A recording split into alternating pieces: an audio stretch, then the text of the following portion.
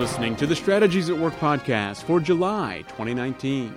Today's episode is titled, The Curse of Legalism. Management must build organizations with stakeholders who live submitted to the lordship of Jesus and therefore are being sanctified by the Holy Spirit. Attempting to build with legalists is building with people who are under a curse. The end will be judgment, as happened at the Tower of Babel. A true Christian lives under the lordship of Jesus, submitting to his will and ways. Wise management understands that to build a God-honoring organization requires building with humble, submitted, and teachable people.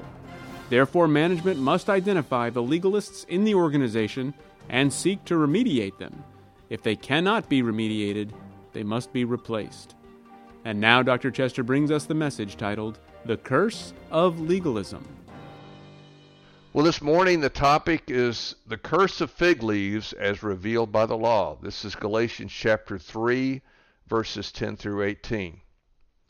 Paul's clarification of the gospel of Christ began in chapter 1 of the book of Galatians and will continue through chapter 4. Chapter 1 focused on the singular gospel of the grace of Christ, Paul's singular calling, and the singular revelation given to Paul of the truth of the gospel. In chapter 2, Paul validated his authority and the truth of the gospel of the grace of Christ with the original apostles who commissioned him to proclaim his singular gospel. He concluded chapter 2 with arguably one of the most succinct presentations of the gospel that we have in Scripture. It's Galatians chapter 2, verses 20 and 21, which in the ESV reads as follows. I have been crucified with Christ. It is no longer I who live, but Christ who lives in me. In the life I now live in the flesh, I live by faith in the Son of God who loved me and gave himself for me. I do not nullify the grace of God, for if righteousness were through the law, then Christ died for no purpose. The gospel of the grace of Christ means that our sins have been imputed to Christ at the cross, and then the righteousness of Christ was imputed to us. Through double imputation, we are legally justified, made acceptable with God. Sin and death in us are defeated because of the work of Christ. Paul eloquently expressed this truth in 2 Corinthians 5:21. That is the truth of double imputation. He said this, For our sake, he, that is God, made him, that is Christ, to be sin, who knew no sin, so that in him, that is in Christ, we might become the righteousness of God. So that's a clear statement, probably one of the clear statements of double imputation in Scripture. Some infer that sanctification is a form of works-based salvation. You see, when Paul talks about salvation, he includes not just regeneration, but also sanctification, and he includes glorification. Now, at any point in Scripture, he may focus on one or the other, or maybe a combination. For example, in Galatians 2, verses 20 and 21, he focused on both regeneration. He said, I've been crucified with Christ. It's no longer I who live, but Christ who lives in me. Well, if you're dead, how are you alive? You have to be regenerated. So that by implication, he's talking about that. And he's also talking about his responsibility to live righteously before God. And so he says, I don't nullify the grace of God by teaching that we are responsible to live righteously before God. So he's talking about sanctification as well. So in the first 9 verses of chapter 3, he continues this conversation about sanctification and some common errors, particularly one common error regarding sanctification. That is a misunderstanding of the power that is required to be sanctified. You see, sometimes we get focused on it's our responsibility to be sanctified, which there's a level of truth there, but we have to remember that we don't have the power in and of ourselves to effect that sanctification. It takes the Holy Spirit. And so very early in Paul's argument in the first 9 verses of chapter 3, he points out that, have you begun in the Spirit? That is, were you regenerated in the Spirit? And now are you perfected? You completed? Are you sanctified by the flesh? And of course the answer is no, that's not true. Our sanctification is just as much a work of the Spirit as our regeneration. So you have to be very clear on that because it's easy to get confused. In verses 10 through 18 of chapter 3, Paul explained why the law could never be a means of sanctification. In other words, the Mosaic law could never be the basis of the gospel. It would be easy, to think, well, the law will not, get us into the process of salvation. We can't get regenerated by the law, but maybe we can get sanctified by the law. He says, no, that does not happen. You can't do that. And the reason that can't happen is because our fallen nature is still present in us. Yes, we are in Christ. We are perfect in Christ positionally, but our practices still reflect a lot of our former fallen state. And it takes the power of the Spirit working in us to enable us to overcome that fallenness in us so that we can obey Christ and walk with Christ. Not that we will ever be perfect at it. We will never achieve perfection in this life, but we should be progressively growing and maturing in Christ. So this is the essence of what he wants to talk about in this section, verses 10 through 18, is to get us really clear that you can't begin with grace and then revert back to works. It's grace all the way. And how do you understand works in light of grace? So those are the big questions that he wants to address. So let's take a look at Galatians chapter 3, verses 10 through 18. Let me read the text, and then I'll make some comments on it. For all who rely on the works of the law are under a curse. For it is written, Cursed be everyone who does not abide by all things written in the book of the law and do them. Now it is evident that no one gets justified before God by the law, for the righteous shall live by faith. You notice he's quoting Old Testament scriptures. He's making his argument. But the law is not of faith. Rather, the one who does them shall live by them. Christ redeemed us from the curse of the law by becoming a curse for us. For it is written, Cursed is everyone who is hanged on a tree. You see, that's the imputation of our sin upon him. So that in Christ Jesus the blessing of Abraham might come to the Gentiles, so that we might receive the promised Spirit through faith. To give a human example, even with a man-made covenant, no one annuls it or adds to it once it has been ratified.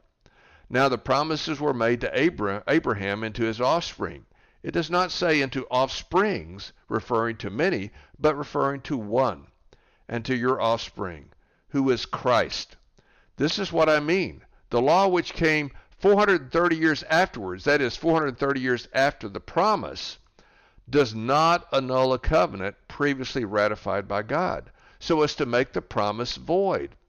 For if the inheritance comes by the law, it no longer comes by promise. But God gave it to Abraham by a promise. In the ESV, this section begins with the phrase, for all who rely on the works of the law are under a curse. The word rely on literally means from or out of, which intimates origination. In other words, this is talking about, you're thinking about your salvation as originating from your own works. This sense of salvation from the penalty of sin and death originates from human effort rather than divine grace. And if you think this way, you are under a curse. The Mosaic law was not a curse. Rather, the curse was mankind's impotency, that is, inability to completely obey the law. In verse 10, Paul cited Deuteronomy 27:26, which states that anyone seeking to attain right standing with God based on human obedience had to be perfect. In other words, had to perfectly obey the law. If you disobeyed the law on any point, you were guilty of disobeying all of it. So it's a very severe and very high standard. So notice what Deuteronomy 27:26 says. It says, Cursed is the one who does not confirm all the words of this law by observing them. And the people will say, Amen. In other words, the people agree to this very high bar. Then there are other texts of Scripture, both implicitly and explicitly, projecting the same thing. For example, Jeremiah 11 verse 3 says, Thus says the Lord God of Israel, Cursed is the man who does not obey the words of this covenant. And then in the New Testament, James chapter 2, verse 10 says, "For whoever keeps the whole law but fails in one point has become guilty of all of it." And even Jesus asserted that perfect obedience was required. In his interaction with some of the Jewish leaders, he said, "Most assuredly, I say to you, whoever commits sin is a slave of sin." Now, to understand this text, it's helpful to know that literally what this text is saying is whoever's doing the sin is a slave of the sin. In other words, the act of committing a sin enslaves one to that sin. The Old Testament Mosaic covenant was a conditional covenant that prescribed how to be right in relationship with God based on human obedience. The covenant required perfection, which was and is impossible. There was nothing wrong with the covenant. The problem was the fallen state of mankind. Man was and is totally depraved in the sense of being unable to be able to obey God's law perfectly. But the Israelites did not understand this truth and presumed that they possessed the human potency to be able to obey the Mosaic covenant when it was offered to them in Exodus 19:5 verses 8. So here's the offer. The offer came from the Lord himself. He told Moses to tell the people, if you will indeed, this is Exodus 19 verses 5 through 8, if you will indeed obey my voice and keep my covenant, you shall be my treasured possession among all peoples, for all the earth is mine, and you shall be to me a kingdom of priests and a holy nation. Moses went and told this to the people, and they responded by saying, all that the Lord has spoken, we will do. So if you take the position that you're going to do something, you implicitly assume for yourself that you have the potency, the power to be able to do that. That was the critical mistake.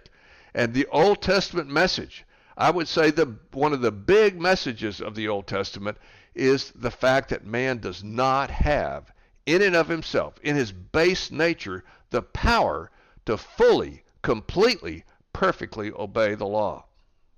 Right relationship with God under the Mosaic law required perfect obedience. To fail at any point was to fail completely. This is a very high standard, and consequently the reason why the law could never be efficacious for saving anyone, because mankind's fallen nature is impotent relative to perfect obedience. One of the great lessons of the story of the Israelites under the Mosaic law was that humans are not potent enough to perfectly obey, either individually or collectively. Therefore, mankind seeking to save himself or herself by obedience to a system of laws is doomed to fail. This is the curse of the law. Not that there's anything wrong with the law. Rather, the problem is mankind's fallen condition and therefore his inability to perfectly obey. Mankind is impotent. Because of human impotency, sanctification based on human works is impossible. The only solution for human impotency is divine potency. The Old Testament states the reality in the famous verse of Habakkuk 2:4, which is quoted by Paul here in verse 11 of Galatians 3. Paul says, the righteous shall live by his faith. This is a direct quote from Habakkuk 2:4.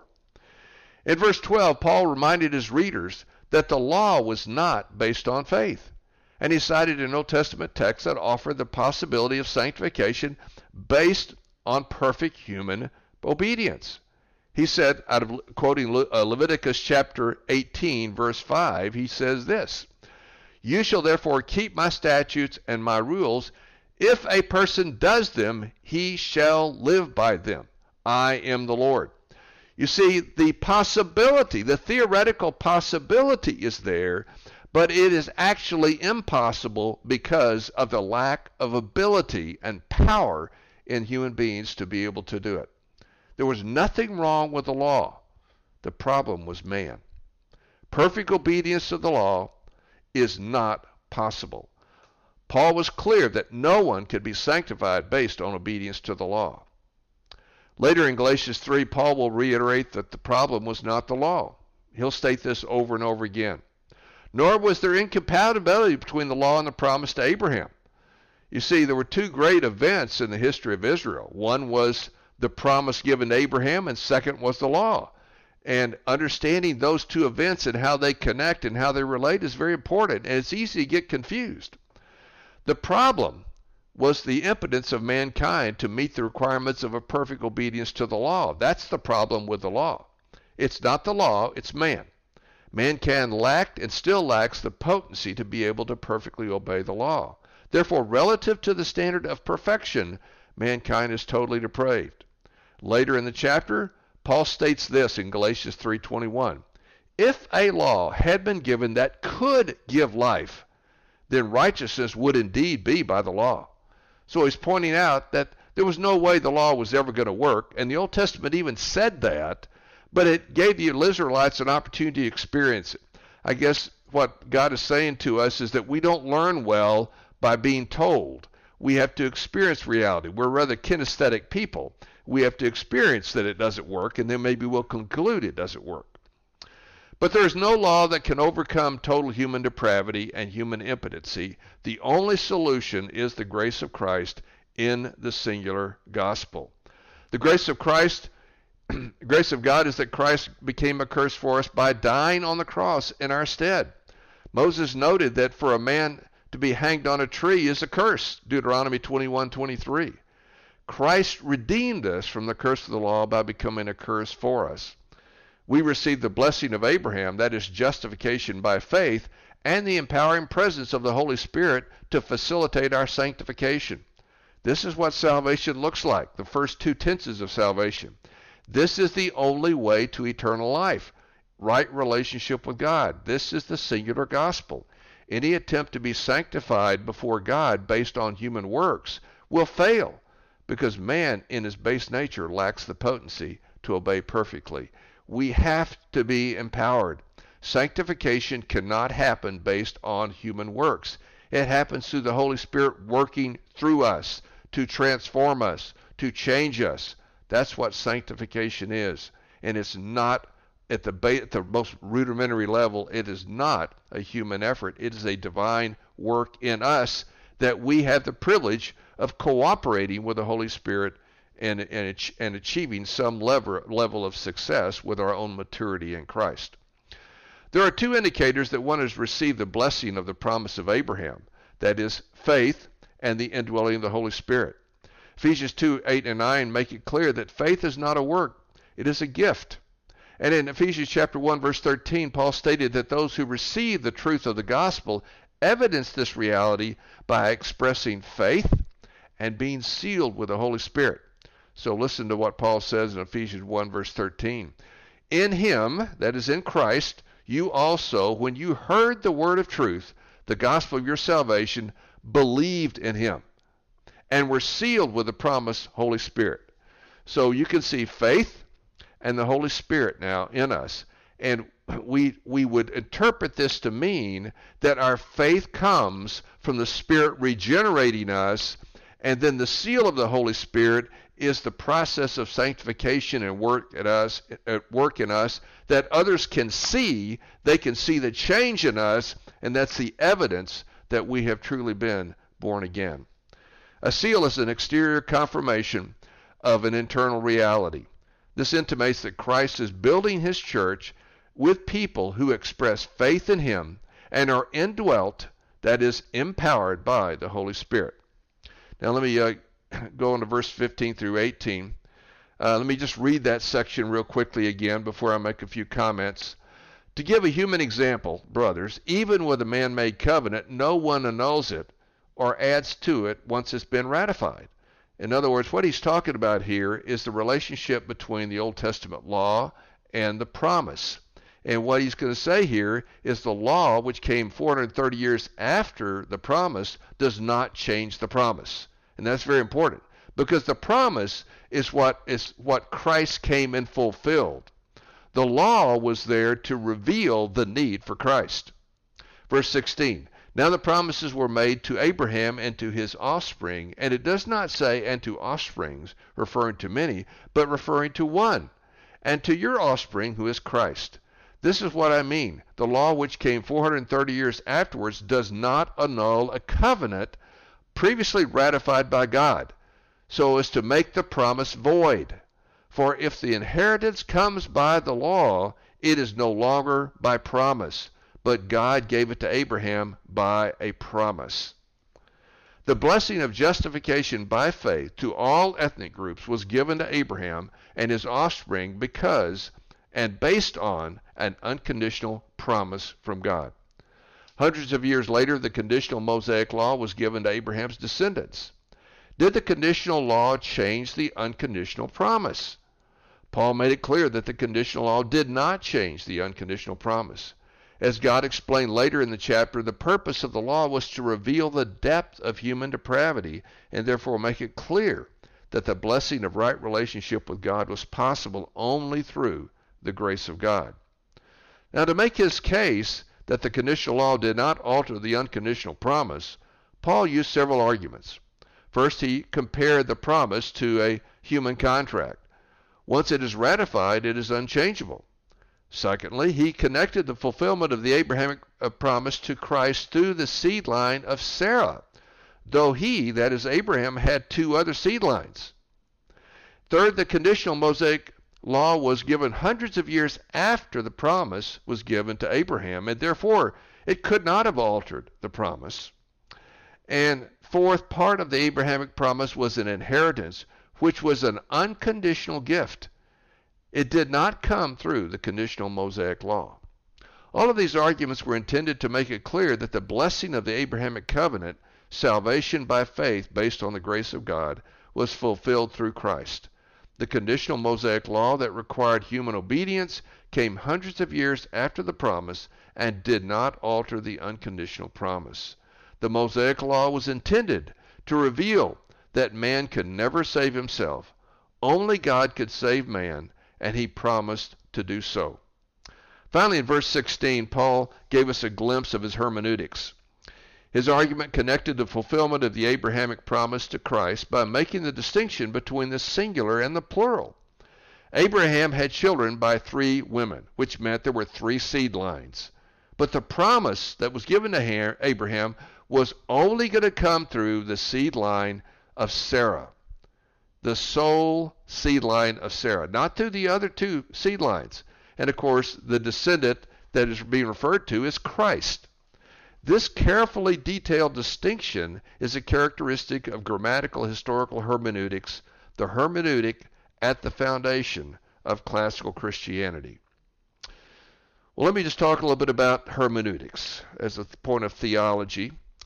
In the 17th century, rationalism as a worldview began to grow in its influence of culture and Christianity.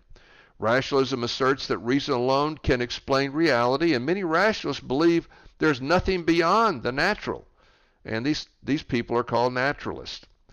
This thinking led some to question the supernatural events recorded in the Bible, such as the virgin birth, the miracles of Christ, the resurrection of Christ, and the expected second advent of Christ. These doubts opened the door for questioning the veracity of the Bible. At first, questions focused on the historicity and the accuracy of the biblical record. In time, there were questions about the veracity of the actual words of the scriptural text. Initially, questions about the historicity of the biblical record were called higher criticism, and questions about the text were called lower criticism. These were technical terms that are generally not used today. Instead, the pedestrian terms today are historical criticism instead of higher criticism, and literary criticism instead of lower criticism. Historical literary criticism were and still are largely the purview of liberals who reject classical Christianity. Implicit in their literary criticism was doubt about the inspiration of Scripture. The response of conservative classical theologians who embraced classical Christianity was a view of inspiration called verbal plenary inspiration. Verbal meant the words of Scripture were divinely inspired, and plenary meant that all of Scripture was divinely inspired. Accordingly, verbal plenary inspiration was self-authenticated by Scripture. Texts such as 2 Timothy 3:16 and 17 intimated this reality. Furthermore, Paul in Galatians 3:16 seemed to assume a verbal plenary inspiration of Scripture. He argued that the promised universal blessing was given to Abraham's seed, not seeds, and the seed referred to Christ. Paul intimated that the distinction that is being expressed here between the singular and plural was of divine origin. Therefore, Paul expressed a respect for the details of Scripture. He believed in the verbal plenary inspiration of Scripture. Every worldview assumes a hermeneutic. How one interprets Scripture is clearly a seminal presupposition of one's life and one's worldview. Paul was clear on his hermeneutic. To him, all Scripture was of divine origin and therefore carried divine authority. Now I want to make a couple of comments about curses, and then I'll make an application here. The first time the word curse is found in the English translation of Scripture is Genesis 8:21. This is in reference to the flood and having cursed the ground by virtue of the flood. A curse was an expression of the judgment of God. It is the opposite of a blessing. After the flood, Noah built an altar to the Lord. The Lord responded to Noah's sacrifice by promising to never again curse the earth because of the fallen condition of mankind. You see, the flood didn't remedy the fallen condition of mankind because mankind continued after the flood in a fallen state. So that was one of the points of the flood, was to illustrate that starting with 8 righteous people did not eliminate the fallenness of mankind. In the Abrahamic covenant, the verse stated in Genesis chapter 12, verses 2 and 3, the blessing of God was an unconditional promise given by God to Abraham. In Galatians 3, Paul explained that this blessing given to Abraham was justification by faith through Christ. That is the singular gospel. Correspondingly, Paul explained that seeking to attain right standing with God based on human works was doomed to failure because humans lack the potency to be able to meet God's standard. To assume that mankind can meet God's standards based on his own works is a curse. Sadly, however, mankind widely assumes human potency, which is why mankind lives in a cursed state. Indeed, we need the singular gospel because there's no other solution to the default state of mankind. Mankind comes into this existence in a cursed state, and the grace of God through Christ is the only solution. Paul expressed this very eloquently in Ephesians chapter 2, verses 1 through 5. Let me read that to you from the ESV. And you were dead in the trespasses and sins in which you once walked. It's interesting, you walk, but you're dead. Following the course of the world, following the prince of the power of the air, the spirit that now is at work in the sons of disobedience, among whom we all once lived in the passions of our flesh, carrying out the desires of the body and the mind, and were by nature children of wrath, like the rest of mankind. But God, being rich in mercy, because of the great love with which he loved us, even when we were dead in our trespasses, made us alive together with Christ. By grace you have been saved. Now a little application here. Arguably, the pedestrian view of the gospel today is simplistic. It is good news about how to avoid hell and go to heaven when one dies. Apart from this reality, the gospel seems to be largely irrelevant to life. The gospel is therefore a spiritual truth that has little to do with life in the tangible or natural world. Most presume that if they resolve the question of death by gaining eternal life through Christ, they can live as they wish. The professing Christians who think this way live self-centered lives seeking pleasure, comfort, and convenience. This lifestyle, however, is not Christianity and will not produce good fruit either now or in eternity. Those who profess to be followers of Christ but embrace a secular lifestyle are hypocrites. They presume to live in relationship to Christ as Savior, but not Lord. Living under the lordship of Christ, however, is an essential trait of a true Christian. Living under the lordship of Christ is not, as some professing Christians presume, an option. True Christians live under the lordship of Christ. This means they live to serve Christ, not themselves. There seems to be many who profess Christ today who seek to serve only themselves. These are hypocrites, pretenders, actors. They're inherently narcissistic. Their agenda is self-promotion, self-glory, and self-exaltation. They seek to do their will according to their ways. In any scenario, their standing question is, what's in it for me? Hypocrites do not grow and mature in Christ. True Christians seek to live under the lordship of Christ out of a deep sense of gratitude for the grace of Christ in their lives. They are selfless servant leaders. They seek to promote, glorify, and exalt Christ. Their standing question is not what's in it for me, but what's in it for Christ. True Christians are marked by progressive sanctification and the understanding that their sanctification is empowered by the grace of God working in their lives through the Holy Spirit.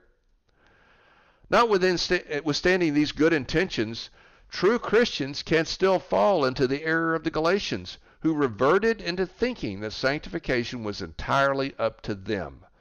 Mankind innately, by nature, defaults to legalism as the means of sanctification.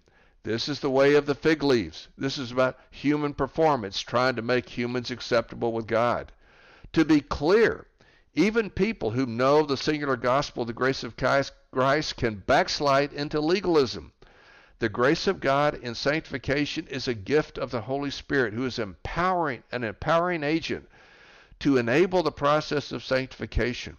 When we lose sight of this empowerment, we regress into thinking that we can sanctify ourselves. Legalism and sanctification leads to striving to please God in our strength.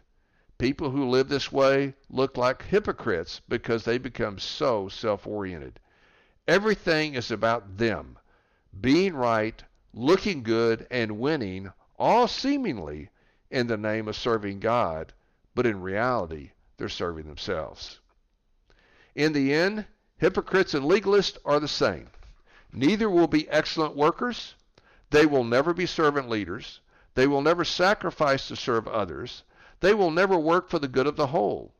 Hypocrisy and legalism are deadly diseases that debilitate and produce dysfunction.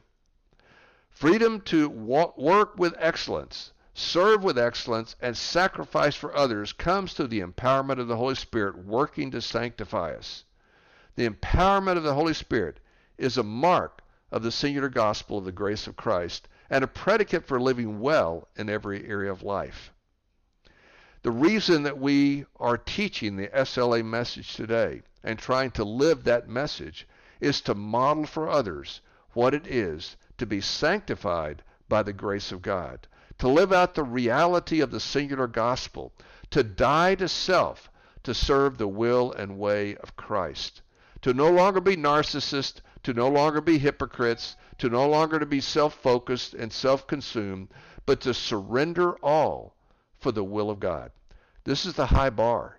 This is the high challenge. This is hard for anyone, but we must be about this. This is what we are called to do. If we truly are Christians, the mark of the Holy Spirit in us will be sanctification, progressively growing and maturing in Christ, never reaching perfection in this life, but continually growing and maturing. Now may God give us all the grace to step into that partnership with the Spirit and to grow and mature in Christ, to be sanctified, set apart for the purpose of God, and live solely to serve Him. May we have that grace in Jesus' name. Amen.